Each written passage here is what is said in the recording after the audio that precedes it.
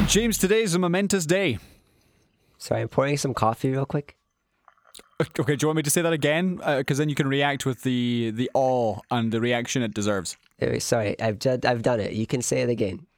James, today is a momentous day. Whoa! What's momentous about it? Thanks. Today was my annual day of going to Forth Valley College to talk about podcasting. Wait, that was already? That was already. It's a year ago since we did it you just last. did that like a month ago. No, it was literally a year ago, September. Wow. End of September. Wow. And do you know why I know that? Because I loaded up my PowerPoint and the date was on it. And I changed the date and then added some stuff.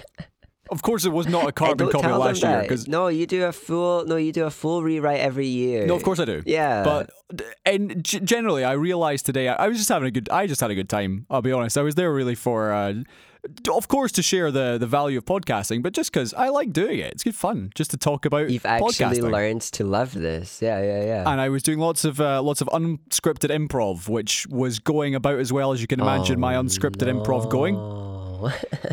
And do you know what I find so interesting was, and they were a good group, they asked some good questions at the end. All right, like what? But with students, like, for example, what drew you to podcasting? Oh, it was the random idea. I basically said it's the chance to do and say whatever you like. Oh, because in the media, with STV, with Clyde, obviously you're limited by time and you're limited with what the audience is looking for, whereas with a podcast, you're choosing the audience and you're choosing the content. Yeah. It's great. Yeah. Next time you get a job with the actual media, we might have to shelve the podcast. Well, this is the thing. You know, if I do end up getting that plum John Mackay job, then bye-bye Seesaw Parade. I'm sorry, but that would be... And hello, sad sod. Yeah. Sad sod. Sad sod. Yeah. Is that what you said? Well, kind of. Sad sod. Yeah. What a great name for a show. I tell you what, one of the segments I talk about, I break down how to create a podcast into 5 simple steps. Wow. And one of them was, when you come up with a name for your podcast, you have got to run it through SEO, Google, social media channels to see if someone already has the name. Oh, yeah. Sad Sod, I'm almost convinced will already be a name of a podcast. I could find a way to make that work, I'm sure. That's the thing. I would keep podcasting, but it would have to change. Seesaw Parade, if I was presenting the news... That's when we go scripted. We give you the chance to prepare everything you're saying. Right, because that's, funnily enough, that's another one of my steps, which is you've got to decide, is your podcast just unscripted conversational? Is it fully scripted? Or is it a hybrid? Yeah, bit of both. So, yeah, interesting stuff. But the point I was making was I find it so interesting, the reactions of teenagers, but particularly just audience members. Mm-hmm. I was talking about the way you can come up with names for your episode titles, and I said, for us, I will just choose a phrase that is said during the episode, and that's the name of the episode. So rather than just a number, it's something a bit more, and you can tell the audience, look, this is funny, or it's tongue-in-cheek, or it's political, or whatever. Yeah. And I read out some of our recent episode titles. We used to name it like after the topics a wee bit, right? Yeah, I did, and then we changed that. So now we're funnier. We are. And I was much funnier. And I was reading through some of our more recent titles, and one of them I read out was Russia's Not Gonna Bomb Larbert. Yeah. And at this point, like 4 of them all turned to the same girl who clearly lives in Larbert. So... Wow, you did some social engineering there. Now you know more about her than you would have otherwise. Totally unplanned, and if you were dealing with adults, you would all just like kind of sit or laugh, or maybe someone would be like, oh, I'm from there. But because it's kind of that funny student-y age, everyone just turns and looks at this poor girl in the corner. So, hi, person who lives in Larbert, if you see me at the Spar, give me a wave, and I'll be like, oh, hey, I remember you. You sat in the corner. Yeah. But yeah, it was good fun, and thank you to Elspeth for inviting me back. I also, James, I did play a clip of you, which was your advice last year on how to do a podcast, which was... I don't even remember my advice. It was... I could play it for you if you want, but essentially it was, you've got to speak loudly enough that your neighbours can hear you. Yeah. In fact, you want to be so loud that the street may be concerned that you're having a fight with your parents. Yeah. Which is good advice. Such good advice. And then, I didn't play this one, but I did listen back to... Because this is the 4th year I've done this. Indeed, yeah. Just out of the kindness of my heart, because I love podcasting so much. But I listened back to previous advice you gave, and actually it was just as good, and I should have played it as well, which was Just practice speaking. Yeah. And if you don't want to publish an episode, don't. Because you don't have to. Yeah. So my question is, do you have any new advice for podcasting? Well, it's a bit late. We're going to just bring this one up next year. Well, I'll clip it out now and save it for next year. But the people who attended my class today, they can listen and they'll hear it. Yeah. Because I told them to listen. So they better. Otherwise, I know where one of you lives. Man, so we got, what did we went practice speaking. We went then yell so loud that your street can hear you. And adjust your levels accordingly. Yeah, exactly. Well, true. Legit advice actually is to have good equipment. Like, don't start with just like a headset mic that you bought when you were 12.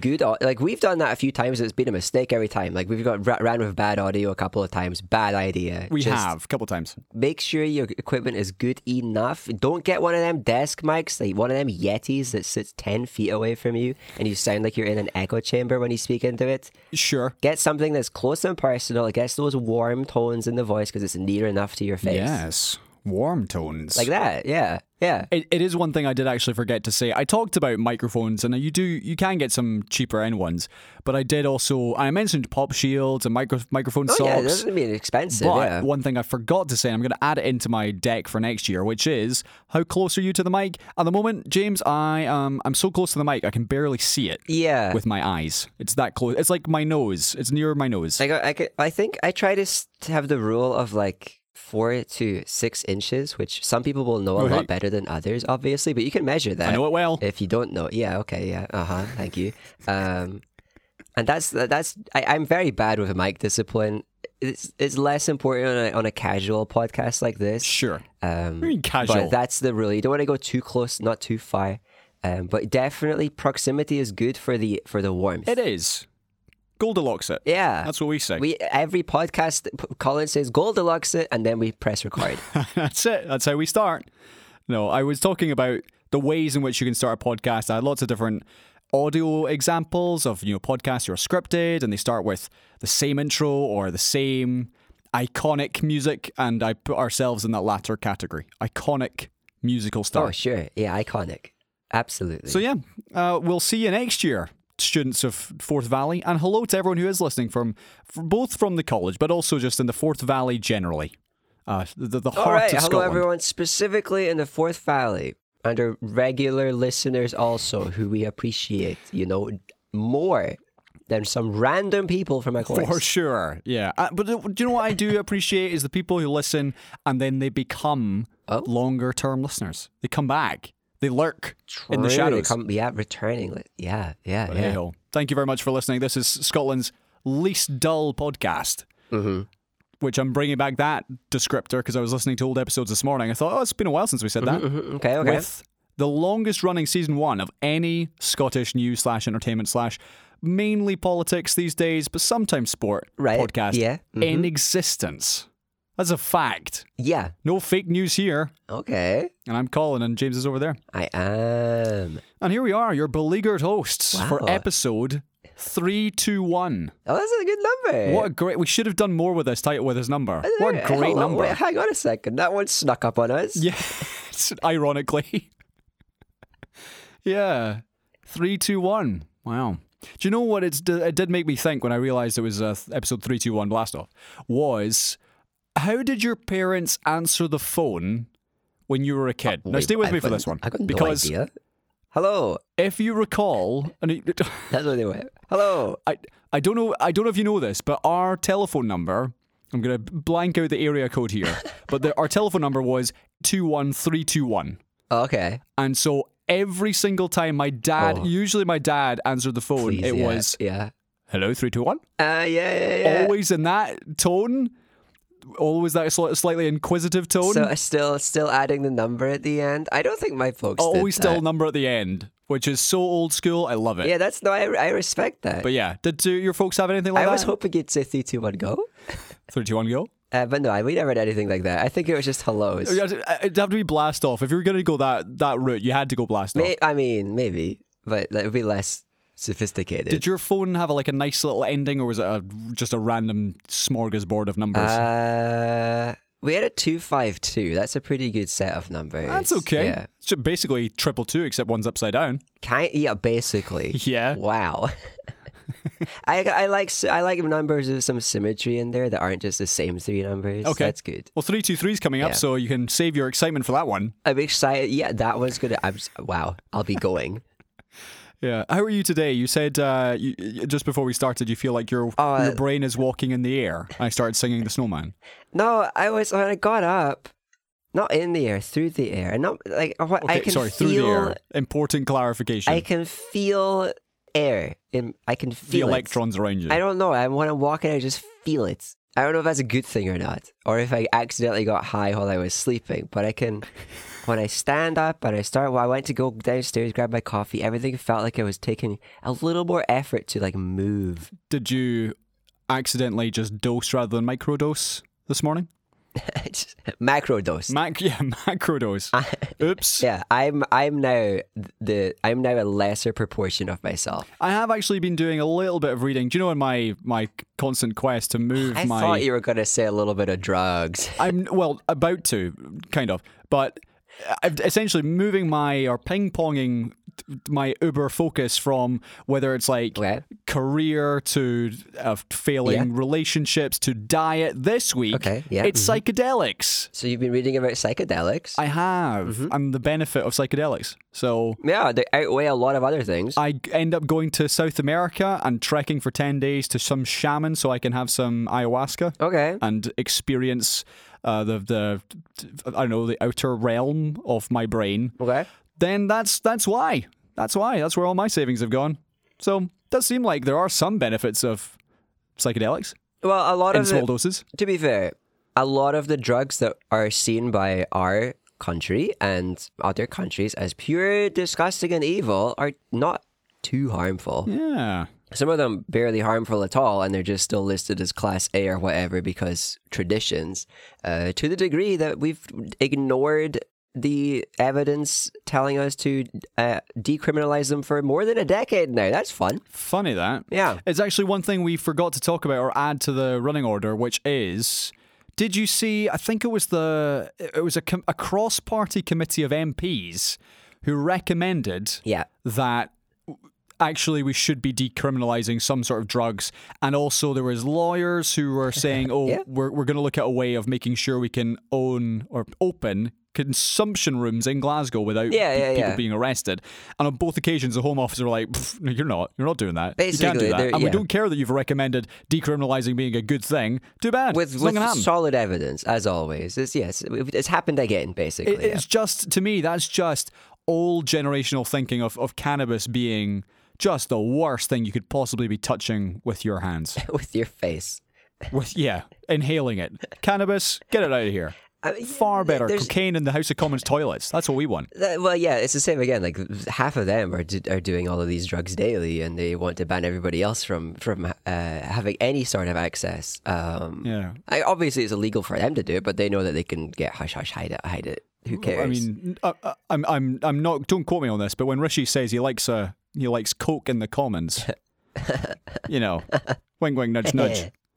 I got them with that subtle Maybe one. Maybe would explain some of his decisions in the last week. Tell you that. Hey, but yeah, no, we've talked about it. We've talked about it before. I do believe that the Scottish Lord Advocate, is that one of them that makes these decisions? Yeah. Somebody significant in our system said that we would not charge or clamp down on clean rooms. Yeah. If people opened them. So there is this path for people to do this illegal thing, and they've promised it won't be charged, but it basically means there's no funding for it either because it's not legal, and so it's only going to maybe happen in very big cities.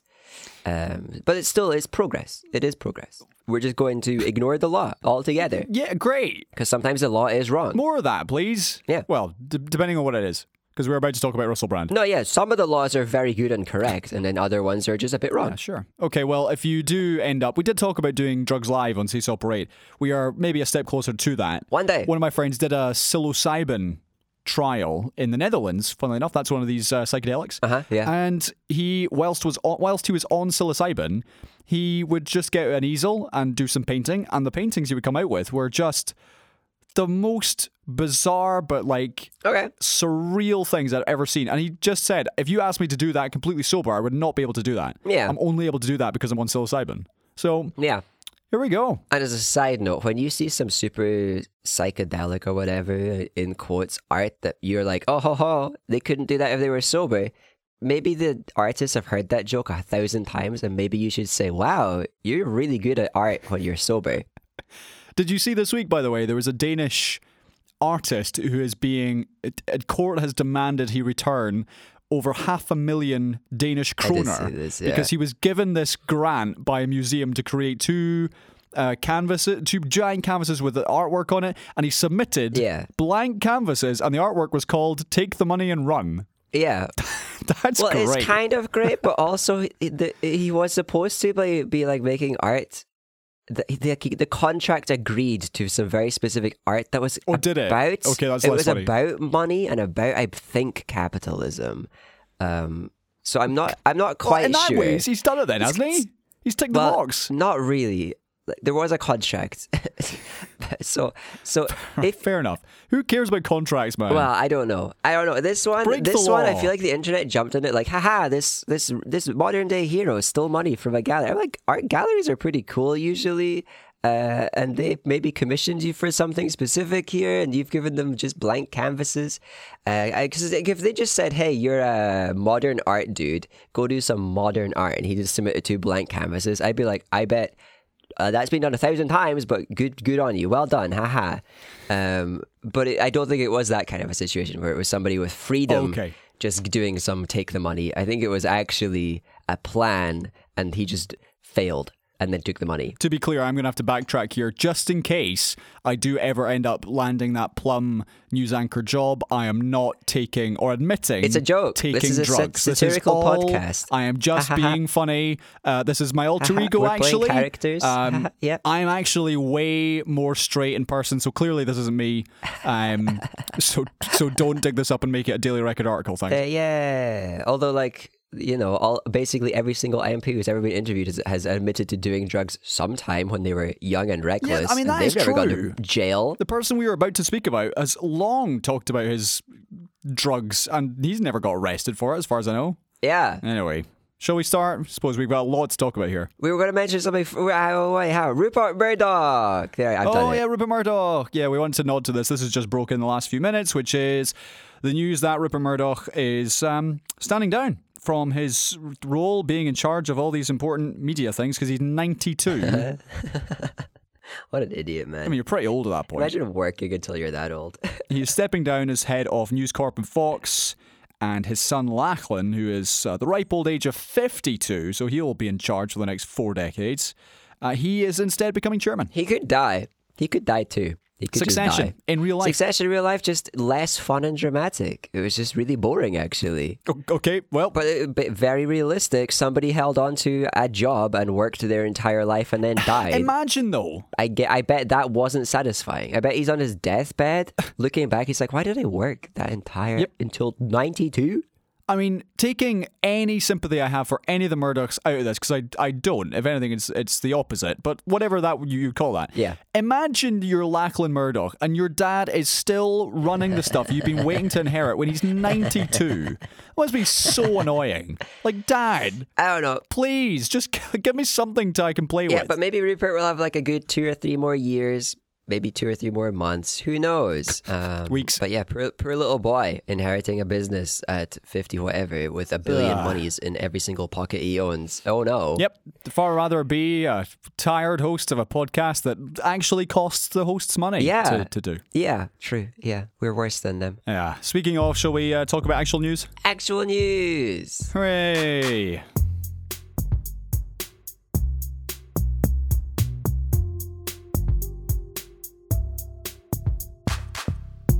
Okay, we're starting with the news that comedian, in inverted commas, and actor Russell Brand has this week been accused of a lot of terrible things, including sexual assault, rape, emotional abuse, over the course of 7 years at the height of his fame in the mid-noughties to the early teens.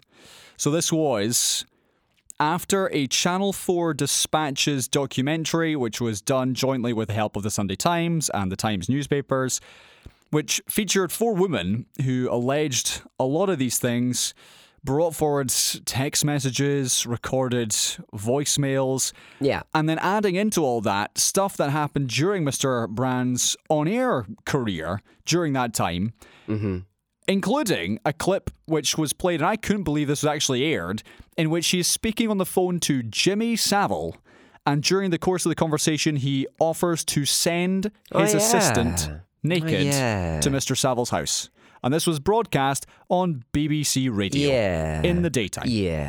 So as you can imagine, Mr. Brand has come out and said, oh, this is all targeted attack, and it's this, it's that, the next thing. The BBC have pulled a lot of the programmes that he features on.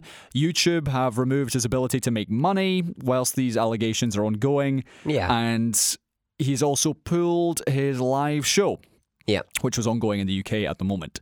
So, James, first of all, when I saw this happen or saw this break, it's fair to say I was not shocked by what I was reading, which is a sad indictment of, I guess, where society is, but also if this was going to happen or these allegations were going to be made about anyone from this time period, is it fair to say that, you'd think that he may be one of the likely culprits? Yeah, there's a small list of people in UK comedy and media circuits where you have them on the list of, celebrity culture was just the worst in the UK and probably still is just the worst, and people definitely got celebrated for doing almost everything he's now being accused of not very long ago. So he was one of those people that got in the headlines for, as a what was it, Shagger of the Year and all of that stuff. And he's got a circle of friends who also had headlines about how they were,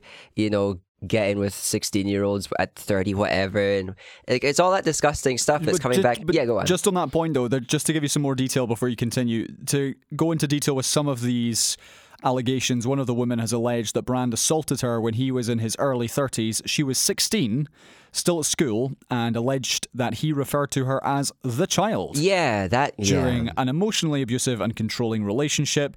And 2 of the other women have alleged, some serious sexual allegations, including rape.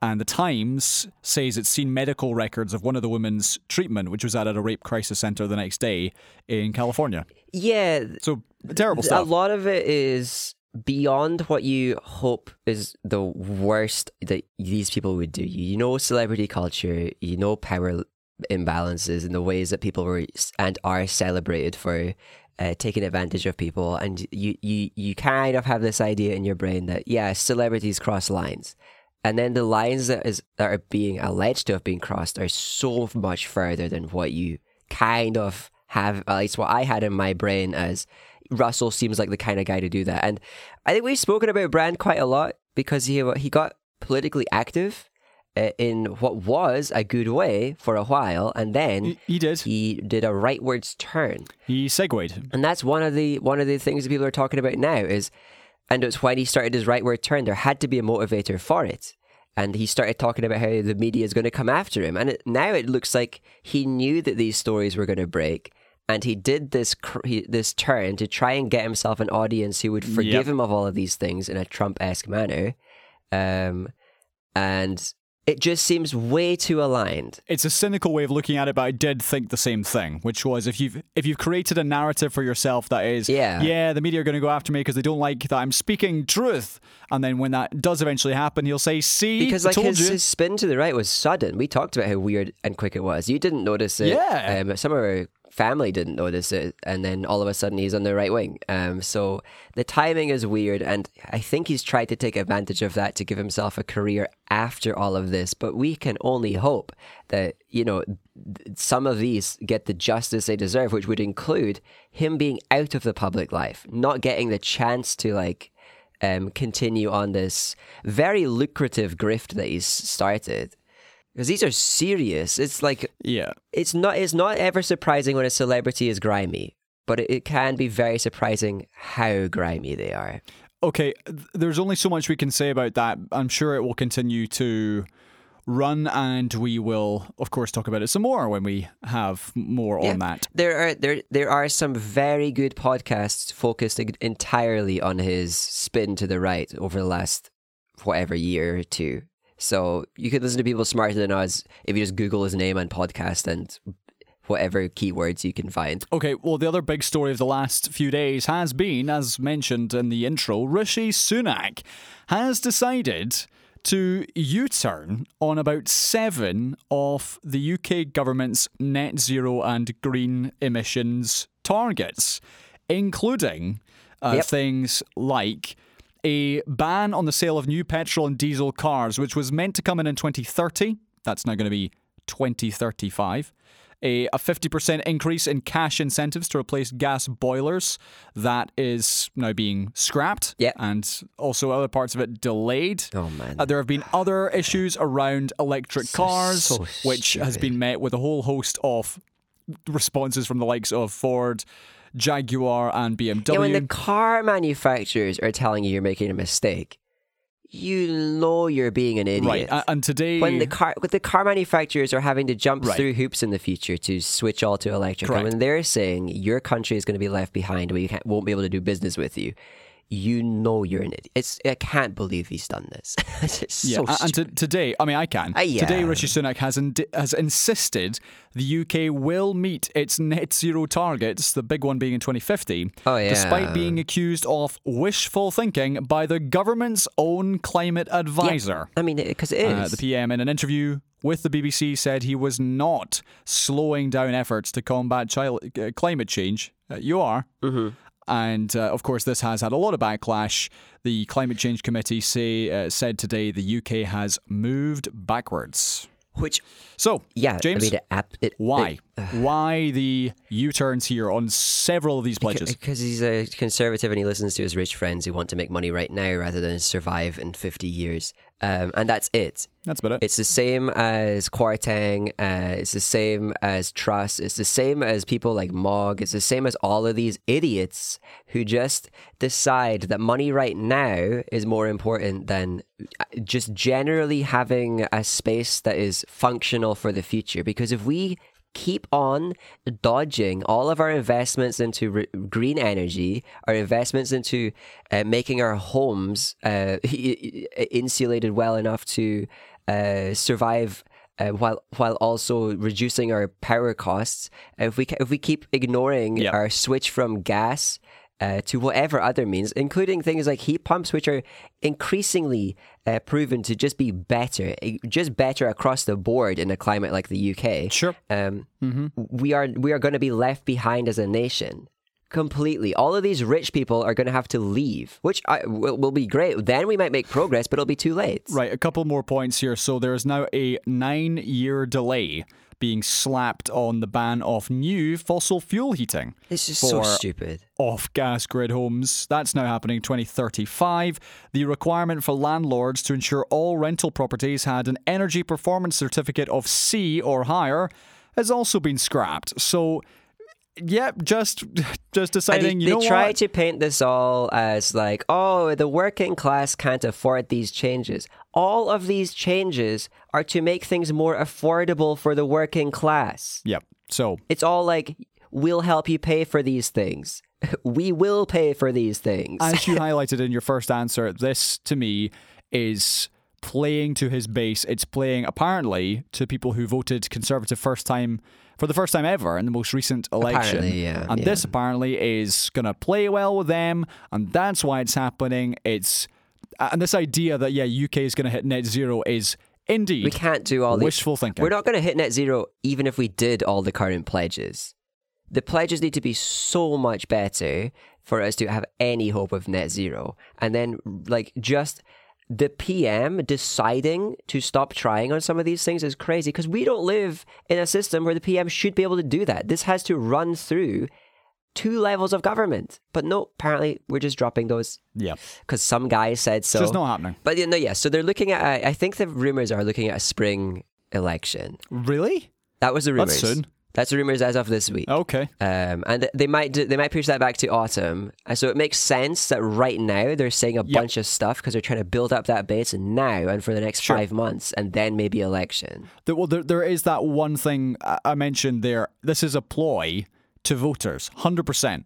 I'm not sure it's the winning ploy, but it's something that differentiates them from Labour. But it's their own pledges. That's the thing. It's also their own planet. And their own planet. Dafties, man. But yeah, no. So I think the voter thing is kind of like wishful thinking as well. I think it's another one of their things. They've made this decision and they're trying to come up with reasons in post, and that one of those reasons in post is it will work with some voters. It won't.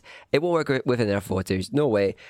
The only thing that they're getting from this is that they won't have to raise taxes on wealthy people right now, because they know they can't raise taxes on everyone anymore. We've pushed it too far for the working class. The upper bands of tax need to be raised probably twice as high as they are, so that more of the middle class doesn't pay maximum tax. They know that we need to shift to a tax system that taxes wealth and taxes the rich more than it does right now. So to make a world, or to make a country where we don't do that, they're just giving up on things. So giving up on building houses, giving up on building schools and hospitals, giving up on all of these pledges. They're just trying to do even more austerity when we should have been doing a lot of investment for the last decade and more. They didn't do the investment then. It's too late to do it now. And they're just going to have to keep on cutting costs wherever they can to avoid taxing themselves and their rich friends. That's the only thing. All of these other ideas that it's going to work with some voters, it's all just like cope. They're just trying to make up like their justifications for it. Yeah. Okay, so to move on, because I do want to keep the show moving, climate change has been in the news in the last week as well in Libya. Yeah. And some of the stats here are scary, and I'll read you some here at the moment. So the top line here is, first of all, is the mayor of the city of Derna in the north of the country has said the death toll from the flash floods, which we saw over the weekend, could reach 20,000 people, which is horrific. So what happened here was the remnants of Storm Daniel, which hit Libya on Sunday, this Mediterranean hurricane-like system, which brought more than 400 millimeters of rain to parts of the northeast of the country within 24 hours. And typically, over the course of September, the whole month, Libya would expect 1.5 millimeters. They instead got 400 millimeters. And because a country like that, unprepared for that sort of extreme weather event, dams, which had been, as far as I can see, left in disrepair and unattended, were unable to deal with the deluge, with the weight of the water. Yeah. And the stats here, now this is what surprised me. I did think, 20,000 dead is horrific. That's a huge amount of people. How could that happen? A huge part of that happening, by the way, is buildings collapsing rather than people initially drowning. Because with the weight of this water, it's believed that around 6 inches of fast-moving floodwater is enough to knock someone off their feet. So that's half a foot. Yeah. It's not very much, but it's fast-moving. Yeah. You'll fall over. 2 feet is enough to float a car. Yeah. So that's all you need for things to start going haywire. So, yeah, it's little surprise then that whole buildings, which unprepared for floodwater in the city of Derna, were then taken out. And that is partly why we've seen such an enormous death toll. But 400 millimeters in the space of 24 hours, that's what's led to this. And this is happening in real time. And I saw a story this week which suggested that these sorts of climate change emergencies are just going to become weekly and sometimes daily news now. Yeah. And this is a horrifying example. Yeah, and they're hitting a lot of mostly countries that either have not had the money to prepare their infrastructure well enough, or they haven't had the people in charge interested in preparing their infrastructure well enough, or both. And obviously most of it's a money thing because we stole all of their resources and whatever for, like, almost every single one of these countries has had the majority of its resources stolen for hundreds of years, and they've tried to play catch up ever since. And playing catch up, you take shortcuts, you've got less good infrastructure, it falls down easier when very heavy, fast moving water hits it. So every single time that we hear one of these stories, if we ever start struggling to feel the empathy, we should feel responsible, because is like, even though we might not be super wealthy, our country is built on the backs of exploitation, or other countries like France is built on the backs of the exploitation of these countries for centuries. And they are the reason that these countries lagged behind globally. So when we struggle to feel the empathy, we should instead feel responsible. And it's going to be a thing we see more and more. And we've known for decades now, because the smart people have been telling us for decades now, that we're going to see more of these crises more regularly and more regularly and more regularly. And I think the last couple of years it's finally started feeling real, because we've seen them hitting so many different places in these major ways. It's too late now, though. And we can't change it now. It's too late. There's going to keep happening. All we can do is try to invest in improving things very quickly so that the world can cope with the damage. Yeah. One more story in North Africa, and that was just a couple of days before the largest earthquake in more than 60 years hit Morocco, and the last figure is that more than 2,000 people died there and more than 300,000 have been affected. The epicenter of the quake was in the mountains, and that has left villages unpassable in some cases, and people who, again, buildings collapsed and killed whole families. So really dreadful stuff. And once again, it's, as you've reflected there, a lack of, just money. And that money to invest in better buildings, safer buildings, better infrastructure. And like, there's obviously for each of these individual countries so many different factors. There's different balances of destabilized democracies, or young democracies, or never having a democracy, or never having infrastructure in the first place, and how much of that was controlled by the US, by the West, by all of this. There's every single one of these disasters, there is a very, very short path to finding which of us Western countries is very much responsible in some way. And when we give aid and we give help, we should feel like we're not doing enough. When we give 2% of our GDP to helping these people, it shouldn't feel like enough. Let's talk in this section one more story, because this was something which actually could have been awful. And it's the news that a Russian pilot tried to shoot down a British RAF surveillance plane after believing he had permission to fire. So this is something we may have actually talked about a year ago. But we got a different story at that point. Right. The BBC found out that this Russian pilot, fired 2 missiles, the first of which missed rather than malfunctioned, as was claimed at the time. Russia claimed the incident last September was caused by a technical malfunction, and the MOD publicly accepted. Technical malfunction being the person. Technically doing a bad job. But now the BBC has learned from 3 senior defence sources with knowledge of what happened. They told the BBC that Russian communications intercepted by the RAF aircraft themselves gives a very different account from the official version we were told, which, as you laughed about there, was this, malfunction. So essentially what happened is the ground control in Russia gave this pilot a very vague instruction, which was, you have the target. Oh. And the pilot interpreted that as, all right, so I can shoot them out the sky. You have permission. Right. So the RAF at this point, they were doing a surveillance mission over international airspace in the Black Sea, and these 2 Russian pilots went up to basically see what's going on. Second pilot interprets, you have the target, as, all right, I'm going to shoot these guys down. Yeah. Second pilot, it gives him what for saying, what on earth are you doing? Mm-hmm. And he fires again. Oh, no. But this time the missile apparently just fell out of the plane. That's Russian military for you. Russian tech for you. Yeah. So that could have been a bit more of an international disaster. But just before I get to that, so the RAF plane here is called the Rivet Joint. Wait, what? It's loaded with sensors to intercept communications. It's called the Rivet Joint. I don't know why. The plane is called the Rivet Joint. Correct. And that's adorable. That means the crew themselves would have been able to listen in on the incident, which may well have resulted in their own deaths. Wow, yeah. So how about that for a cheery way to go? Oh, no. Listening to them saying, oh, right, okay, that pilot's just fired at us. Oh, man.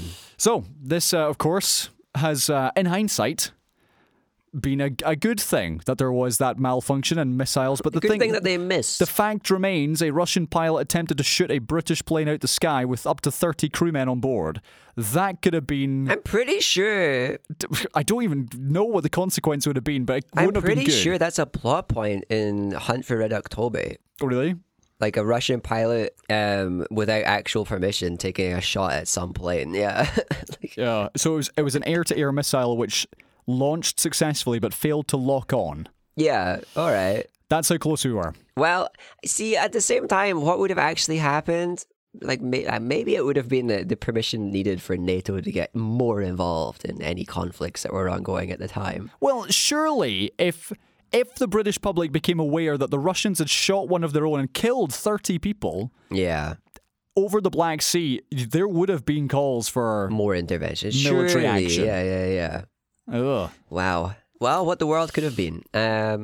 Indeed. A much even more dangerous place. If you are one of those 30 people in that plane, we've got a prize for you. It's that you're still alive. Congrats.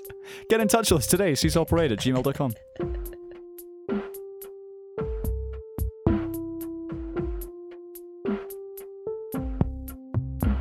Oh, wait, so not the news. Yeah, not the news time. Yeah. Entertainment time. Life is great.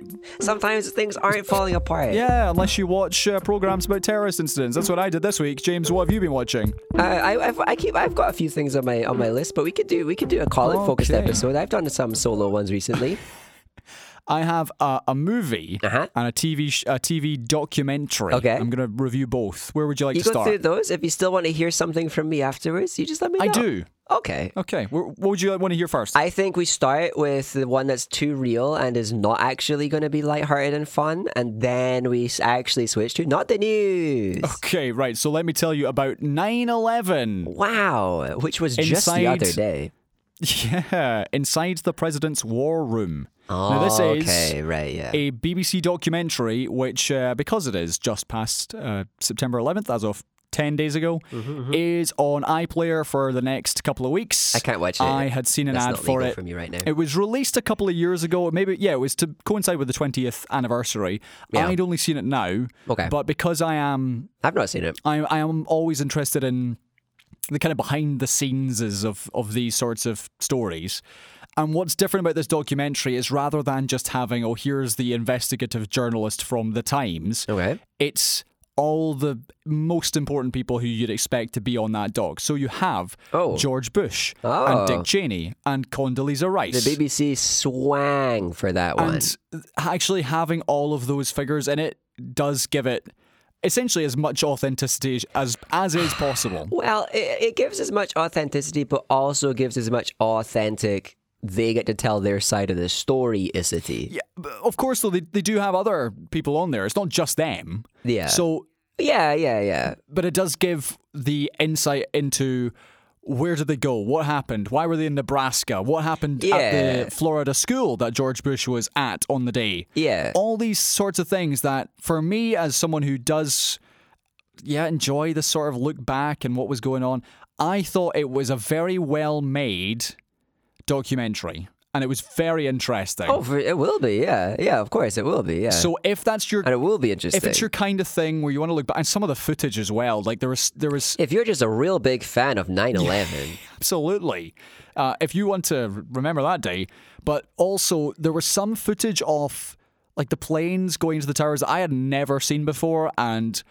It's awful. They keep finding new angles. Every other month on Reddit, it's like new, unseen before angle of plane hitting tower, whatever. And I'm like, well, how are we still finding And these? then I got into a click hole of United 93, which was the fourth plane, which the passengers fought back.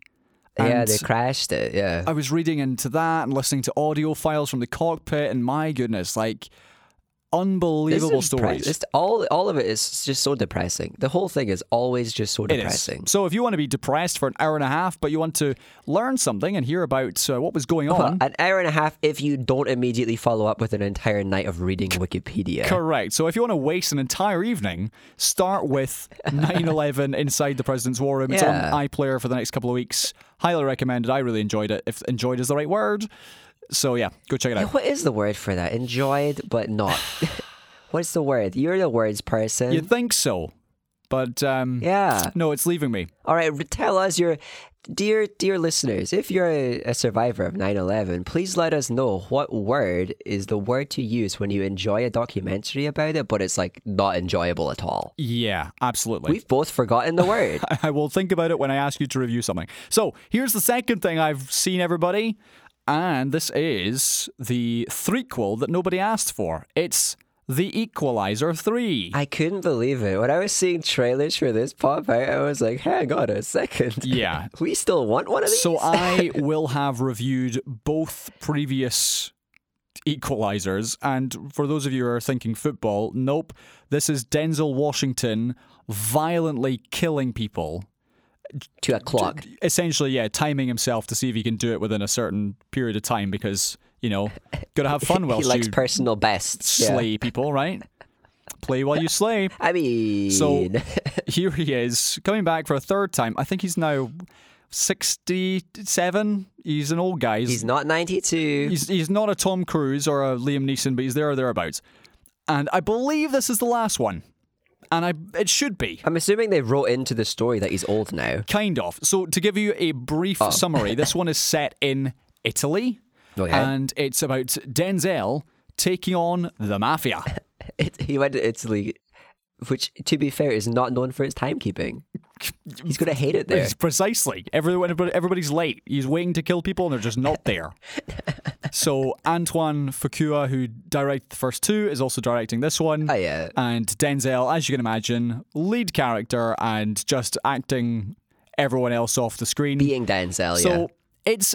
Again, I would say I enjoyed this, but I'm not sure enjoy is the word. It's slightly different because... But different, not harrowing enjoy. No, it's not. It's the kind of movie which you can slap on in the background and it's very predictable and you know what's going to happen. Would you say... But you still enjoy it because it's Denzel. Would you say it satisfied you? It did to an extent, but there is some of the worst dialogue I've ever heard written this year, maybe in a couple of years. So, for example, they have you have Dakota Fanning, who's all grown up now, as the lead CIA agent in the case, who's attempting to keep up with Denzel's rogue ways, because he's retired. Oh wow, yeah. And she's working with what can you do? Retired people are crazy. She's working with David Denman, who is the actor best known as the guy from The Office who is dating Pam before Jim does. I can't remember his name. I forgot his name too.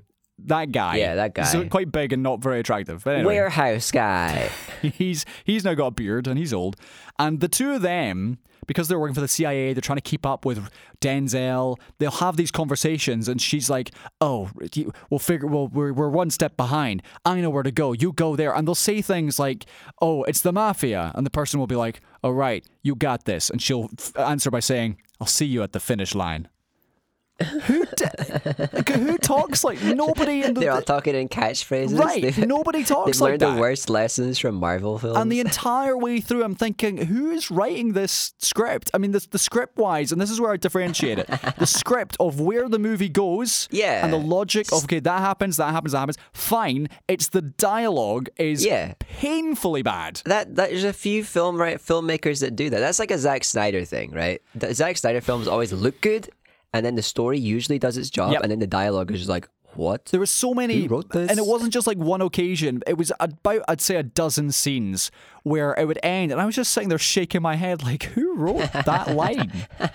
Really just awful stuff. However, if you're in it for if you want to see someone who's sitting at a desk looking very concerned, all the CCTV cameras are going out, and then all of a sudden a red hot poker comes sticking through his neck. Okay, yeah. This is the movie for you, folks. Yeah. So gratuitously violent, but Denzel's very good, and it's chuck it on the background and Equalizer. See you later. Mm-hmm. I don't think anyone is going to miss it.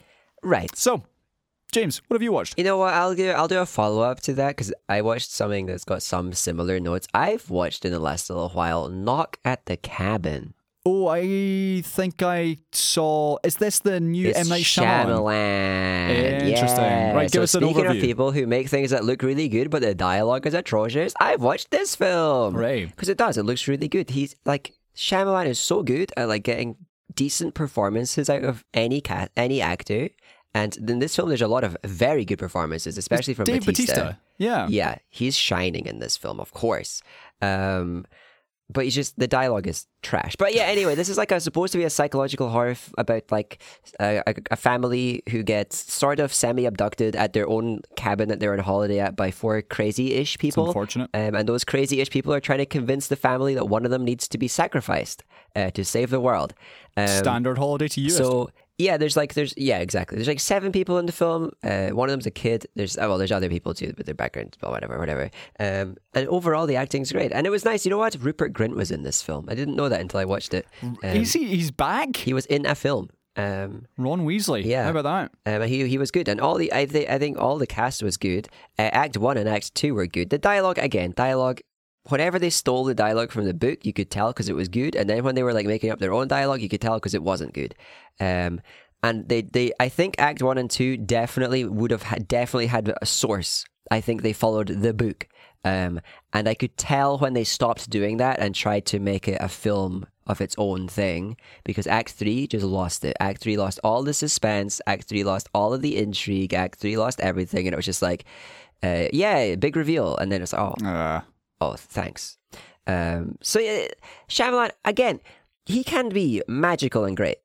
And the thing that holds him back is that he needs more people helping him do the writing. Is it the kind of thing, though, where someone like M. Night Shyamalan, and the same goes for Antoine Fuqua, people now see that they can direct and they can make movies and the movies make money, and people or studios will give them the money to make a movie even if it's not actually going to be that good. They're just doing it based on the name. Well, yeah, they do it for the name, and they do it because they know it's going to make money, and therefore the directors get the freedom, and the writers in this instance, the director-writer gets the freedom to do what they want with less correction, oversight, and everybody needs an editor.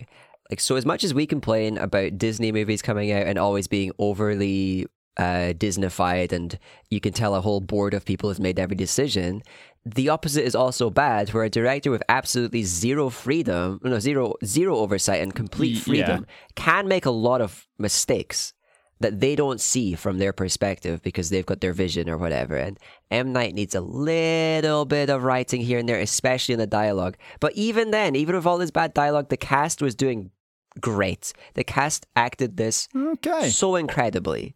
So I actually did enjoy it. And also, I came in with low expectations because I knew it got not very well received critically, and it exceeded those because of the cast. It does look like there's some gay dads in the movie. Yeah, representation. And not like weird forced one, and it was actually a plot point. All right. I don't want to spoil it, but at the same time I do. Kind of the overall feel of the film is that there's this little mini cult of people have abducted a family. Wow. And they're trying to convince them that they need to sacrifice one of the family members. And the whole feel of the show, of the film, is that we in the audience don't know if the cult is just crazy or if they're kind of actually being prophetic. Okay. And that's Act 1 and 2 is nailed. There's all the intrigue. They're trying to convince the family. And then Act 3 just gives up on kind of keeping the intrigue, and they tell you whether they are real or crazy, and it's very disappointing that they did that. I wanted to leave this film not knowing, and I left the film knowing. Oh, okay. That's disappointing. Well, dear listener, if you have been similarly disappointed by a movie or a TV show, but not by the actors, let us know. Send us a review.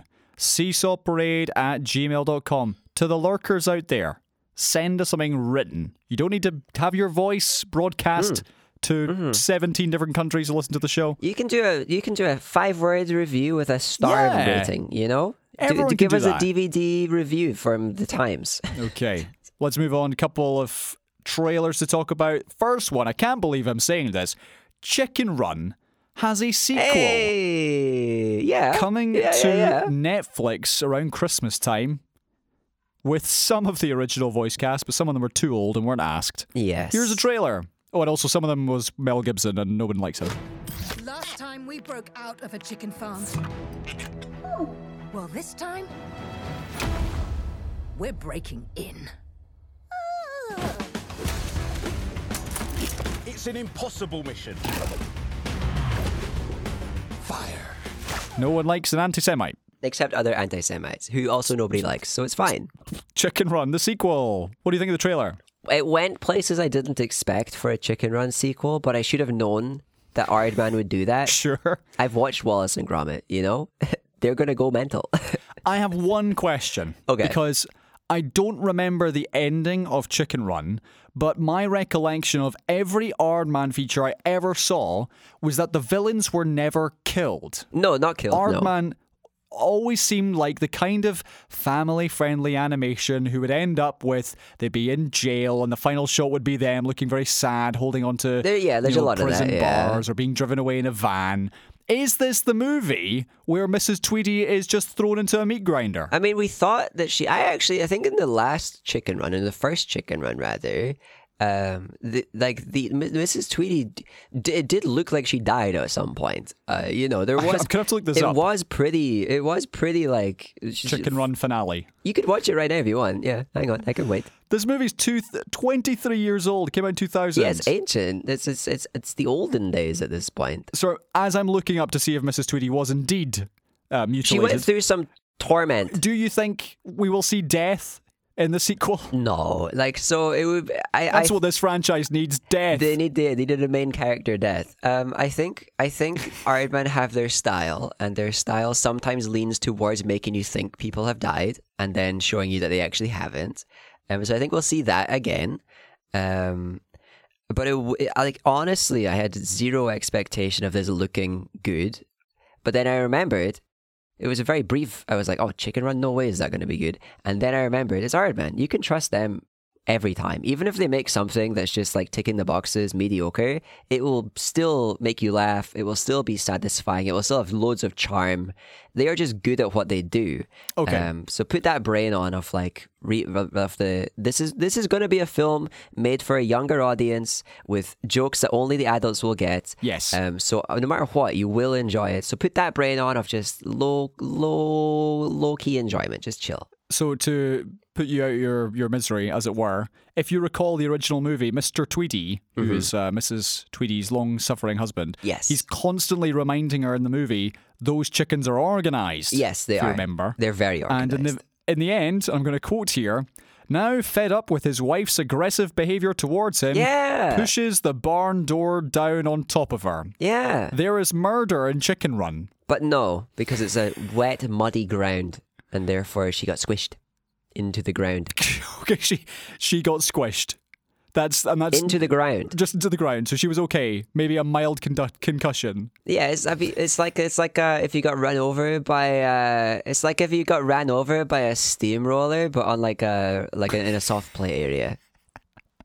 Perfect. Right. Okay. Well, let's see if Mrs. Tweedy... I mean, she's obviously alive and well. Clearly. Has walked off that barn door squishing. But the trailer looks insane. I'm sure it will be a lot of fun to watch. I worry that it won't have the same stakes as the first film. It doesn't, because obviously... Well, it's chicken, so it's no steak. That would be Cow Run.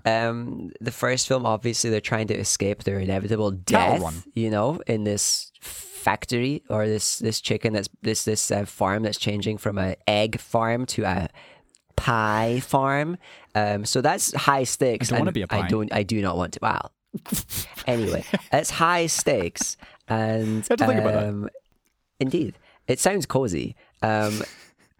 So I worry they're gonna struggle to recapture that, and they might have I'd say jump the shark, but I think I have to say jump the duck because they've got the laser ducks. I have to do that. That's my responsibility.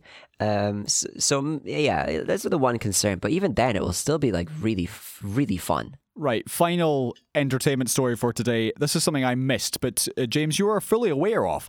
Listener, apparently ages ago. I'm the kind of person who will see a YouTube video that's like, Chris Evans talks about his most iconic roles in Snowpiercer, Captain America, and Scott Pilgrim. And for any of you who know me, I know you very well, my love of movies, Scott Pilgrim versus the World from 2011 is one of my favourite movies ever. It's so much fun. And if you look at the cast, it's now like a who's who of famous people, including Brie Larson, Chris Evans, Michael Cera, it's crazy, Anna Kendrick, Kieran Culkin, all Kieran of these people, Culkin and loads of other people. Perfect in this film, though. Oh, he's so good. Anyway, I learned through watching this video with Chris Evans, who was talking about his time on the Scott Pilgrim set in the movie, that all the cast are coming back for an anime Scott Pilgrim TV show. Yeah, Scott Pilgrim, the anime. As someone, James, who has watched a handful of anime. Okay. Nearly said anime. That's how much I know about it. I don't know how to feel about how this trailer looks, so I'm going to hand the microphone to you. What do you think? Right? Wait, really? Well, because it's a westernized anime, you should be able to feel whatever you want about this completely freely. But I don't know what to expect in terms of it looks does it look good? Does it look bad? Because to me, it's just anime. No, yeah, but at the same time, it's not because it's whatever you want. It's whatever it makes you feel. Because anime isn't just a style or a look. It's just animated TV, like any other animated TV. No, but hold on. But you know what I mean in that, let's say I played to you a deathcore track of a deathcore song, you'd be like, all right, I can tell that is deathcore, but you would not be able to tell if it was good that's what or if it was just a bad song because you don't know the genre. That's what I mean. Whereas I'd be like, no, that's a good song. Yeah, anime isn't like a genre. It's just an umbrella term for animated features that come out of a specific region of the world or in a style that emulates one of the studios in that specific region. So it's like universal. It can be anything. Okay. Every cartoon technically an anime, right? Some anime fans will hate that as a phrase, but it's true.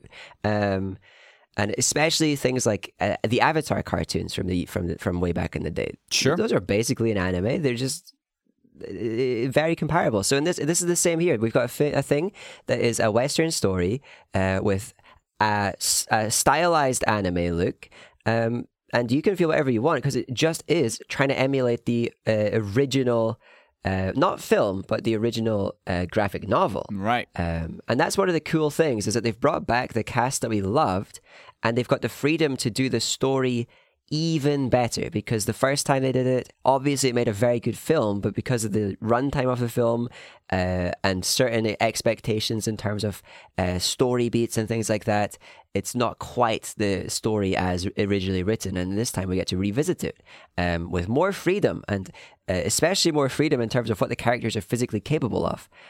So it looks fun, it looks good. I think we almost talked about it, but I think I chose not to share the earlier teaser because the earlier teaser was just a cast announcement in like March. All right. I think late March this year. But it's really cool. Overall, I am just excited for this. I was excited as soon as I heard it was a project in the works. Yeah, so am I. And it being like labeled as an anime is a strength. It's not really a weakness, but it doesn't mean that you can't watch it if you haven't watched anime. It's not like it's going to do anything really weird or different or that you can't enjoy.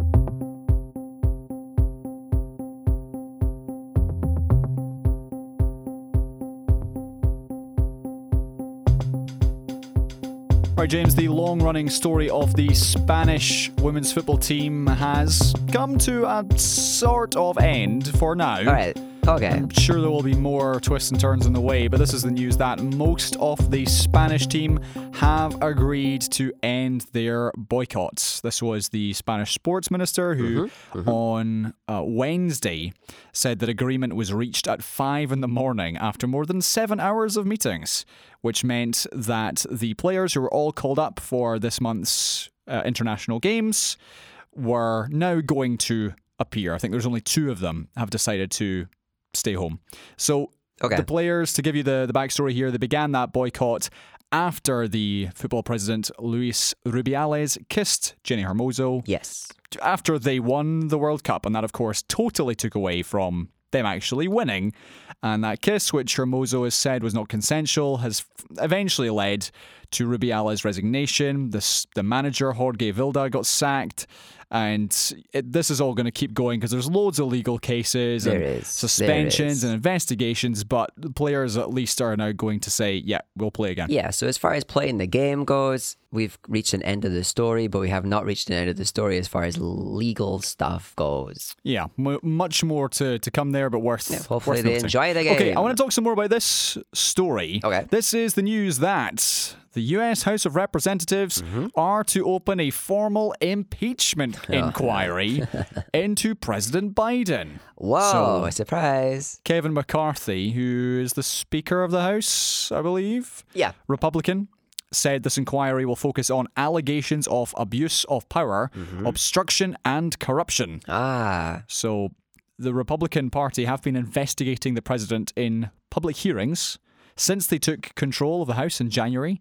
These hearings are yet to find any evidence of misconduct. However, We better move on to impeachment, though. Right, yep, next logical step. These hearings have basically focused on Joe's son, Hunter. Who is Joe Biden, now, basically. They're the same person, basically, right? They're the same person. And now Republicans are questioning how much did the president know about what his son was up to. And that to me is where this has come from. But as we've seen from dozens and dozens of analysts, this is revenge more than actually legitimate concern. Well, revenge maybe is a word for it, but also it's just stirring up their base. It's trying to make their base feel like they're doing what they can. They're still powerful. They're still decisive. It seemed to be like there was a lot of threats internally that if Kevin McCarthy did not go for impeachment, that he was going to lose his job. That's the real reason. Is like a lot. It's the same group that was making it really hard for him to get his job are now trying to hold things over him for him to keep his job.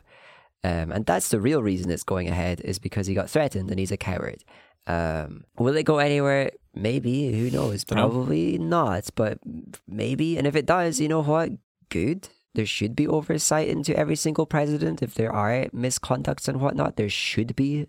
It should be investigated. So there's one of those situations where it's like, great, good on them. They're investigating the president. That's what you should be doing to every president. But when it gets to things like bringing it up for an impeachment inquiry, you maybe want to have a bit more of a leg to be standing. You want solid ground. You want some evidence that's not just like, his son is a bad boy. Yeah. Speaking of the bad boy, though, he is a bad boy. Speaking of his son, he is going to appear in court next month on federal gun charges. He's been accused of 3 counts of possessing a gun whilst being an illegal drug user and lying about it. Yeah. Hunter Biden's lawyers have said he'll plead not guilty. A 53-year-old would face a lengthy prison sentence if found guilty. And also he has, I believe, other court issues around his tax and business dealings. Tax and stuff. Yeah, he's a bit of a slimy drug doing boy. You know, at 53, still a boy. Apparently.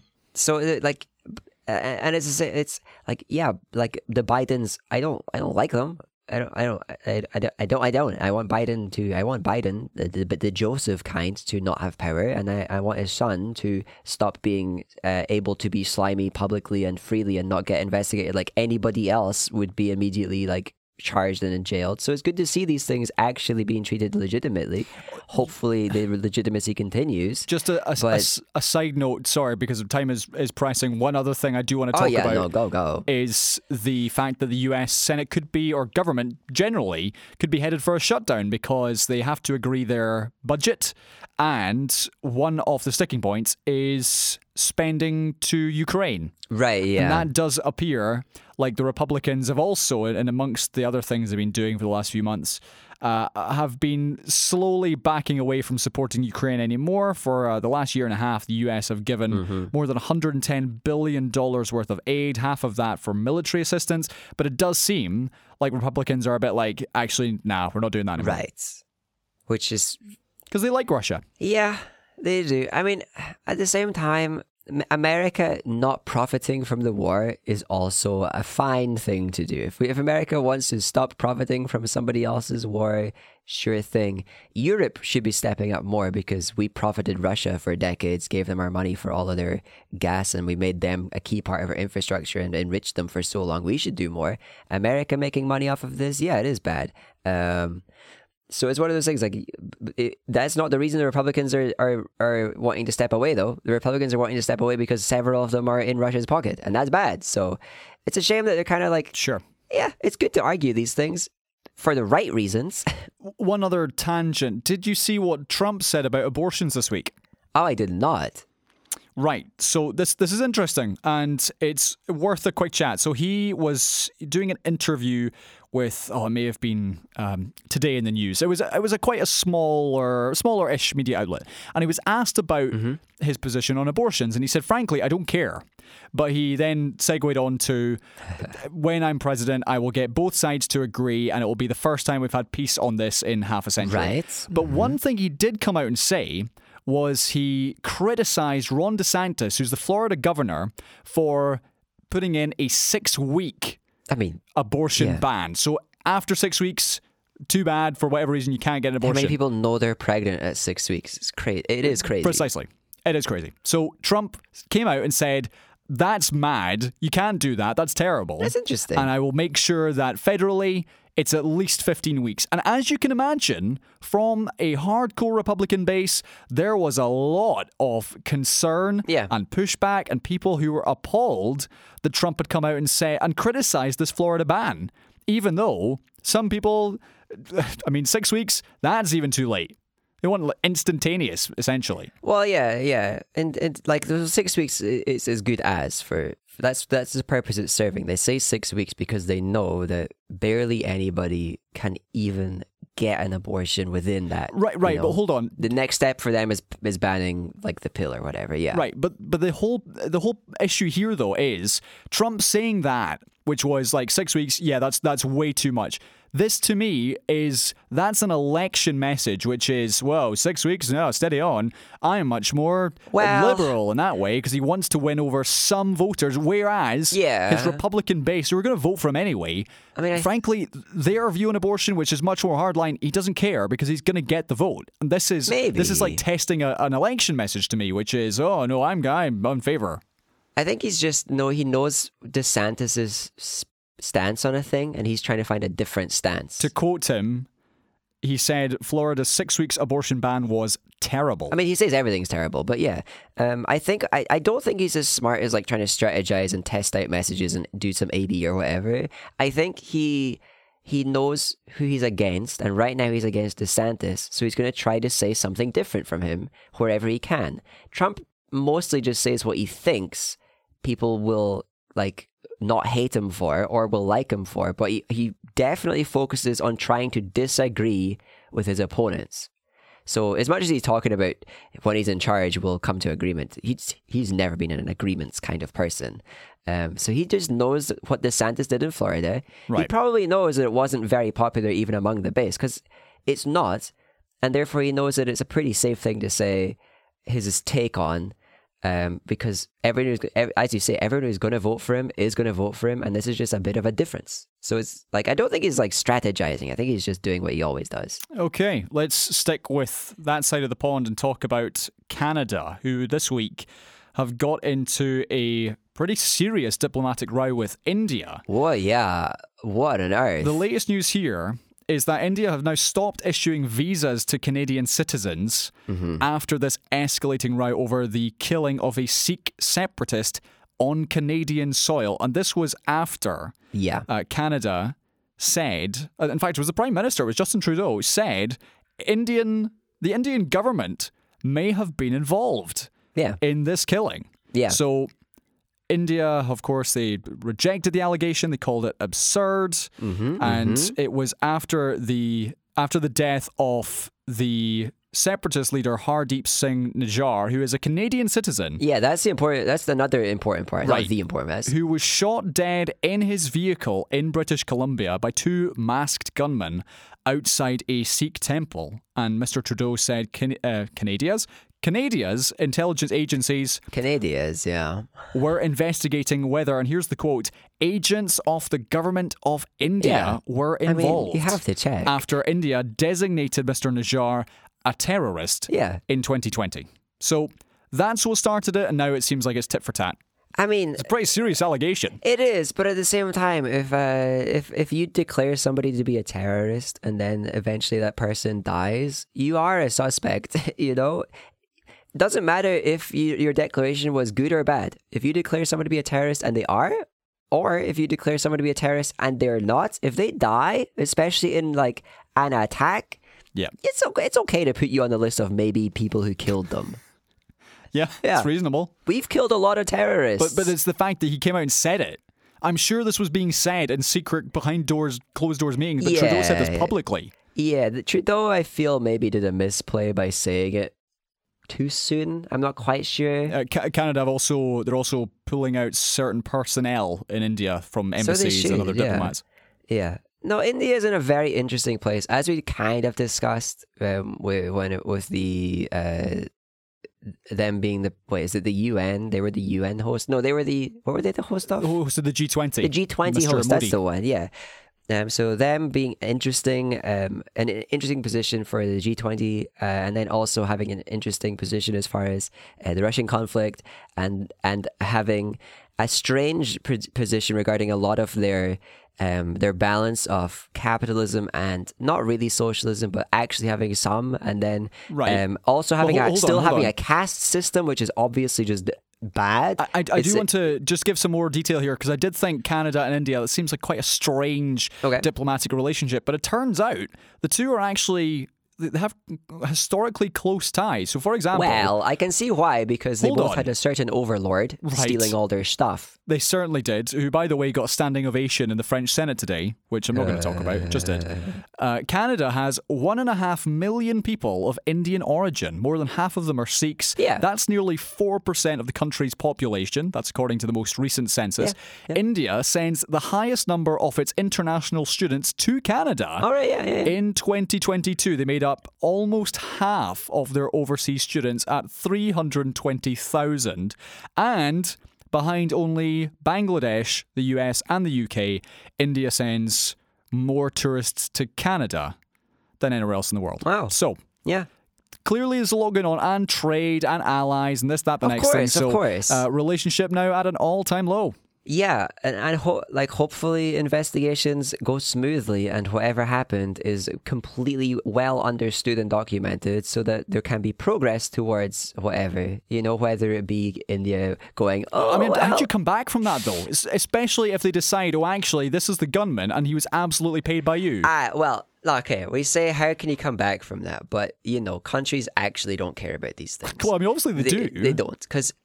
Well, no, they don't, because look at Khashoggi, right? Who got killed, and we all know it, and then nothing happened.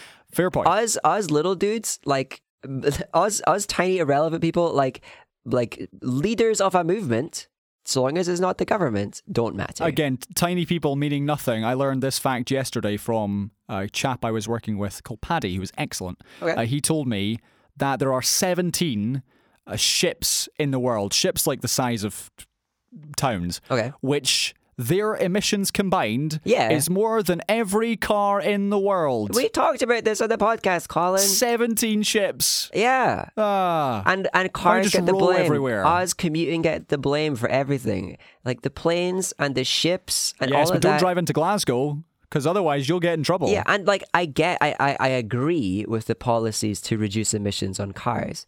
It's crazy to me that we don't have anything to reduce emissions for the big businesses making big money. Okay. But it's exactly what you're saying. Little guy, doesn't matter. Punish them. They're irrelevant. If they die, who cares?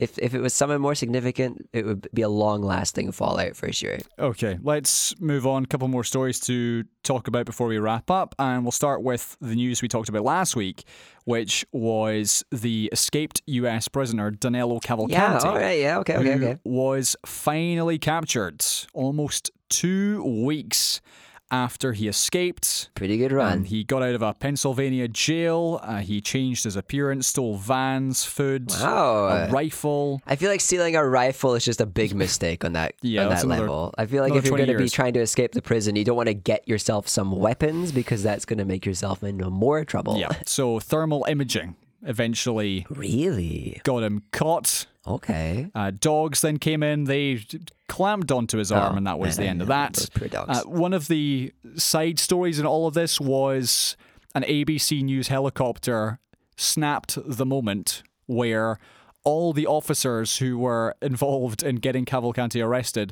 stood around him and posed for a picture. Oh, cringe. And everyone was on social media was like, wait, what are you doing? Man, the police posing for pictures is a cringe as old as history. They've been doing that since the day we invented photos. I was thinking though, like, did the guy himself, did Danilo, was he smiling? Did he give a thumbs up? Was he looking at the camera? Was he pulling a silly face? Surely These are the questions I want to know. I'm sure he was raging, but surely you've just got to smile, like, to try and have a leg up on the cops and whatnot.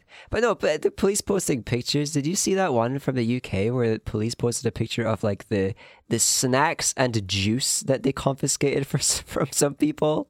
What? No. There were some dudes who clearly were buying snacks for the purpose of reselling them. Right. And by clearly, I mean, you can tell as a person, but obviously that's not a crime until it's done. You can't, it's not a crime while you're kind of just buying them. So some police just stole from these people their bags full of snacks and stuff, and they posted it proudly on social media. And it's why are the police so cringe? I mean, we know they are, and cringe is obviously better than evil. It's better to be cringe than like shooting the innocents, but still, sure, it's just why are they like this? Okay, their job is not an influencer. One more story to talk about, and this one, again, call me unsurprised, senior government officials spoke to Buckingham Palace at the height of the pandemic to express their concern about Boris Johnson's conduct. How about that? So the BBC was told that officials even discussed suggesting to the Queen that she raise these concerns with Mr. Johnson during their private audiences. Wow. This was all outed during a BBC documentary from Laura Kuenssberg. And I wonder what the Queen has to say about this. Based on... we'll get a medium. They'll help. And sources to the BBC revealed that officials had expressed their fears about his conduct, including the clashes with Dominic Cummings that we talked about, the head of the civil service who subsequently left, Sir Mark Sedwill. That's so funny. This is so funny. I love it so much. We're just going to go tell Mum. And one source said the then Prime Minister had to be reminded of the Constitution, whether that was from the Queen or otherwise. After, if you remember, we talked about this, the government was prorogued illegally. Yeah, the prorogation. Prorogation. Which, So how about that? I don't know if it's real. The Queen having to call up Boris and saying, hey, stop breaking the law. Mommy. They're going to tell Mummy Queen. The reason for the prorogation that I brought it up is that technically that was carried out by the Queen, even though it was illegal. Yeah. She had to actually approve it. Wild. We went through a period of testing our system, and it turned out our system sucked, and it still does. Yeah. Again, the story did not surprise me at all. I'm sure these sorts of conversations go on behind closed doors, but it's the fact that we are now being made aware of it it's just very funny, but also incredibly sad at the same time. But it also does show that it shows that we still haven't detached ourselves from the monarchy. It should never be a thing that anybody's suggesting even somewhat seriously as a solution, to be like, could we go tell the Queen about this? It's like, what kind of country do we live in? It is like being upset by, the bully in primary 4 and the person sitting next to you being like, go and tell Mrs. Calder. Mrs. Calder will sort it out. It is. It's being tell on, but to the monarchy who are supposed to not be real. Being a grass. Yeah. They're all grass. I mean, if you were going to grass on anyone, grass on Boris. No, I approve of a lot of grasses, right? It's good to be a whistleblower. They're a grass, you know? But the problem here, it's just that the monarchy is supposed to be just these people that kind of do things, but it's not real. But this sounds like they were treating it like it was real. Is grassing a Scottish phrase? Surely no. Surely no. Surely no. I hate that my brain does that. Someone says Scottish and I'm like, immediately I drop my facade. that can be from the Scots. Don't do that one. That was terrible. It's quite sad if even a Scottish person cannot do a Scottish accent. Because we've got so many different accents. We've got so many accents. Okay, right. All right. You can do the ones from where you are from. So I put in grass Scots, and it's just come up with Scots landscaping supplies, fertilizer, and grass. There's no way that it's just a Scottish word. It's British. And I found out that roan was just a Scottish word, so I wouldn't be surprised. Outwith, we've talked about outwith before. Great word. Only Scots. I do this every now and then. I've talked about this before. There's some like word-based games on the internet, It's British slang. It's not British slang. Scottish. Okay. It's British. So the rest of our British audience understood, but maybe not others. They get it. Everyone else is saying, why are you talking about grass? They're like, Didn't you talk about wheat? drugs earlier? Yeah. Oh, wow, we're the same. It's horrible. There's like anytime I'm playing word-based games online, especially ones you have to think fast, I will at least once per session type a word that I've used my entire life, and then the game's like, no, that's not real. That's not a word. Like, no, but it is. And I look it up and it's like, Scots. What the? Come on. Well, you say the word roan. Roan, yeah, like gutters. I've never heard that in my You know, life. like gutters in your house are a roan? Roan. Oh, okay. I used that forever, and then I found out that not many people use that. No, that's interesting.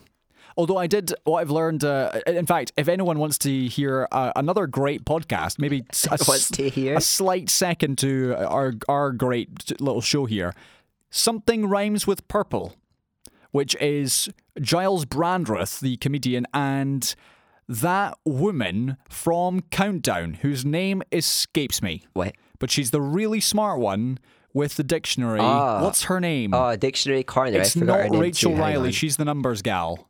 What's her name? She's the numbers gal who is horribly upper class, and I don't like her. She's very intelligent. Yes. She's a horrible person. I like her. Don't Rachel, be mean. no, Susie Dent is who Susie you're thinking Dent. of. Yes. And she's lovely and the best. Rachel Riley is disgusting. Rachel Riley's terrible. Yes. Susie Dent. Yeah. She's great. So Something Rhymes with Purple. If you like words, and James, I'm looking at you. If you like words, I sometimes Something do. Rhymes with Purple. It goes into words and where phrases come from, and the most recent episode I listened to was about Yiddish. Okay. And how many words we get from Yiddish, and there's loads of them. Oh, yeah. I had no idea. Things like schmooze. Yeah. Schmoozing, Yiddish. Yeah. Kutzpah, Yiddish. Well, that one's a bit more obvious. I didn't know that. Really? Yeah, and there's loads of them. A lot of them have those like sh sound, like schmuck. Well, Colin's a schmuck. Schmuck was the one that made me do a little bit of a reading into this, because I realized one day, like, schmuck, oh, what's that? It sounds a little bit Scottish, but not really. And then I found out, different entirely. So that's really cool. interesting. So yeah, Something Rhymes with Purple. Fun podcast. I thought I get my 20% off brain. I was trying to figure out when you were going to tell me what rhymes with purple that entire time. I thought you were providing me the backstory to the word, not that you were telling me about the actual title to a thing. I just did not realize. I'm sure the podcast does cover what does rhyme with purple, but I have no idea what it is. And they're going to say, it's not turtle, you idiots. It'll be something like Gurple, or it sounds a bit like a disease. Yeah, Sorry, James is suffering with Gurple today. You can't just change the first letter of a word. You can. Be like, it might be Durple. It might be Murple. That's how James is feeling today. A bit Durple. Nurple. It's a body part. Well, speaking of body parts, it's time to end this extra limb. I have no idea. I thought you were just okay. Because like a butt. We'll just it's fine. We're just going to move on. Just going to keep it going. Right. Time has flown, but time is over. It has. Dear listener, it's September. It's been a year since the last time we talked to, and I didn't actually, but you talked to some people. Yeah, and Billy Joe Armstrong's still asleep. Ah, true. And also, today's Earth, Wind and Fire Day. Who is this generation's Green Day? Did you get my joke? Earth, Wind and Fire? Yeah. Do you remember? Yeah, I got it. Don't worry. Yeah, I got it. The 21st. Yeah, that one. 21st.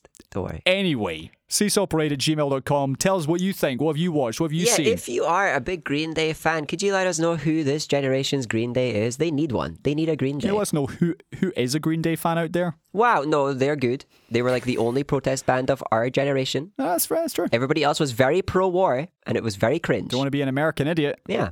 Yeah. Good for them. I tell you what, just whilst I think of it, that 9/11 documentary, which I do recommend you go and watch, it does end with shots of Bush talking about his actions after 9/11, and the interviewer's like, yeah, but it led to America's longest ever war in Afghanistan, and also you invaded Iraq. Yeah. And he's like, yeah, I stand by my decision. Of course he's going to say that. And then, yeah, it's just very interesting. Because everyone obviously hated it. It's like people lose all their money to things, and they're like, yeah, it's nobody likes that. Could have gone the other way. Anyway, I'm off to play football. Oh, I'm off to work. Enjoy. Yeah. Well, we'll see you next time for more news. Goodbye, everyone. And fun things. Goodbye, Billy. September's nearly over. True. Wish I could sleep.